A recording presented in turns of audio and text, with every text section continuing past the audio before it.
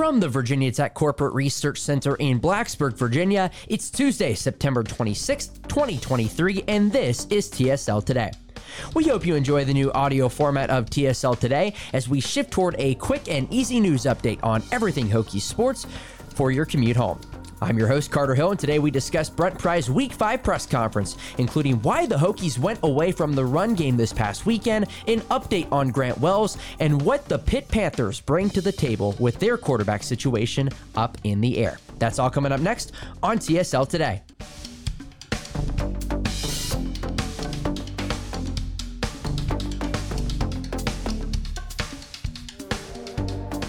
We're obviously, all of us, disappointed in Saturday's result. No one in this building is satisfied with the start to the season. But we own it, and we're committed to getting better. We always are. That's as coaches, that's as players. We work so hard at that Saturday night, Sunday, Monday, and get a great plan for the week to get better and to have a plan that we can execute and be successful with. Now, that was Virginia Tech head coach Brent Pry opening up his weekly press conference after this past weekend's 24-17 loss to Marshall that dropped the Hokies to 1-3 on the season as we begin to start up conference play. Now, I know the guys really dissected everything on the podcast yesterday afternoon, but one of the main criticisms that the fan base had about the 7-point loss, Pry specifically addressed earlier today. Let's listen. I felt like we were running the ball well, and that we did get away from it.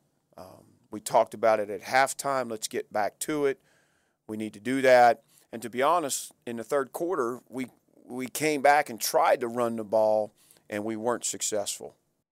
But I think, you've heard me say it a number of times, we have to be committed to it. 184 yards on the ground against the Thundering Herd, and you take away the 5 sacks, the Hokies put up 217 yards on the ground and averaged 6.1 yards per carry. Tech also had 4 runs of 20 yards or more, and coming into Saturday's matchup, they actually didn't have a single one. Coach Pry on what he really liked about the run game on Saturday afternoon. Yeah, I think obviously Kyron's ability to pull the ball, I think Kyron's ability to, make something out of nothing. That's a positive. I think, Bayshaw on the perimeter, Bayshaw up inside. We blocked up their odd front pretty well at times, and Bayshaw was able to kind of run through and gain a positive play, an explosive run. But I think mixing it up, we worked a reverse in. It wasn't an explosive play, but it was a positive play. I think we got to continue to work a little bit sideline to sideline, make people defend a lot. That's the balance is you want it to be complicated for them, particularly a defense like Pitt, but you also want to build on some things that you did well, find some consistency in some things where you can continue to improve. 88 yards on the ground for Bayshaw Tootin, 75 on the ground for Kyron Drones, who also found the end zone twice with his legs. And that kind of circles the conversation back to the quarterback position. Is Grant Wells closer to returning? Let's listen. Unfortunately, I would tell you I don't think he was much closer this week. There was some progress, but not enough to get excited about. I think he was a little bit better Sunday. Pushed the envelope more. I think he was a little better Sunday. So today's a big day, I think, to see where he can get. Now, it still appears that when Wells does return, there will be a conversation on who will be the starting quarterback going forward. Do you go with Wells, who best helps you in the air, or do you stick with Drones, who can help you on the ground? It's a repetitive subject, I know, but it's something that was asked to Pry again this week. Here's his thoughts. Grant was playing awful well before he got hurt. He was throwing the ball well, and we had a nice second quarter there. He gets dinged up, and it looks different from then on. But, Kyron did some great things on Saturday, not just with his feet, but he threw some nice balls. He made some good decisions. I think that there's some things with his reads that we can help him with as coaches to clean that up, and then he has to make some better decisions, within that framework. So there's certainly room for improvement, but I was excited about, kind of the platform, the potential that Kyron can bring to our offense. Yeah, so that's pretty much still a question mark. But to Chris Coleman's point week in and week out, there's not really even a conversation to be had there until Wells is actually healthy, and it still doesn't appear like he's to that point just yet. So we'll see what happens there. All right, let's turn our attention to the Pitt Panthers, a team also 1-3 and also on a 3-game losing streak. And it's not exactly a secret the Hokies have had their troubles with Pat Narduzzi's squad each of the last 3 years, but this isn't exactly the same team that ran all over Tech a year ago with Israel Abanikanda. Still tough, still physical, but definitely a different football team. Here's Brent Pry's first thoughts. They don't do a whole lot. They're pretty simple. I think everybody in the business kind of knows they're a little bit like Iowa that way. This is what they are defensively. This is who they are. They're not going to change, but they're going to be very good at what they do.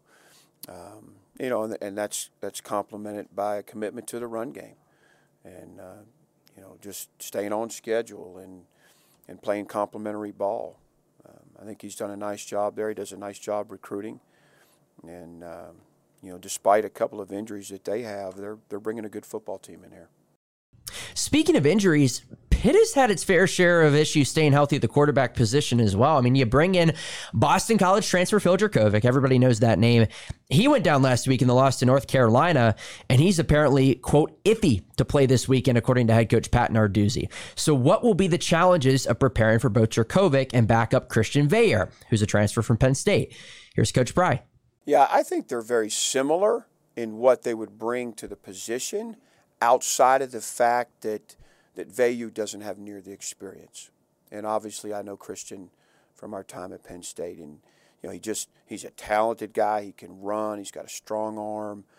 He was one of the guys on our list as we were looking out in the portal months ago, and Jurkovec just has such good experiences, and I think that would be the difference there when you look at a young, inexperienced guy defending him versus a guy that has seen much more. So will it be Jurkovec or Veilleux? Time will tell as the Panthers play the waiting game as to who will be tasked with stopping Pitt's 3-game losing streak after falling to Cincinnati, West Virginia, and North Carolina. Let's get in a quick ad read before we go. This episode of TSL Today is brought to you by The Hokie Way.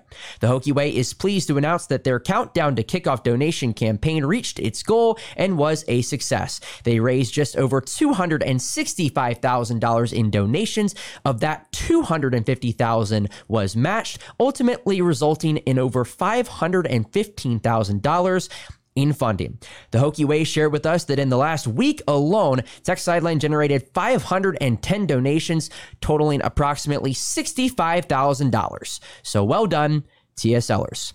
Oh man, we got so much more content coming up on TSL this week. The podcast crew gets it going this Thursday for a full preview of Saturday's matchup between the Hokies and Pitt.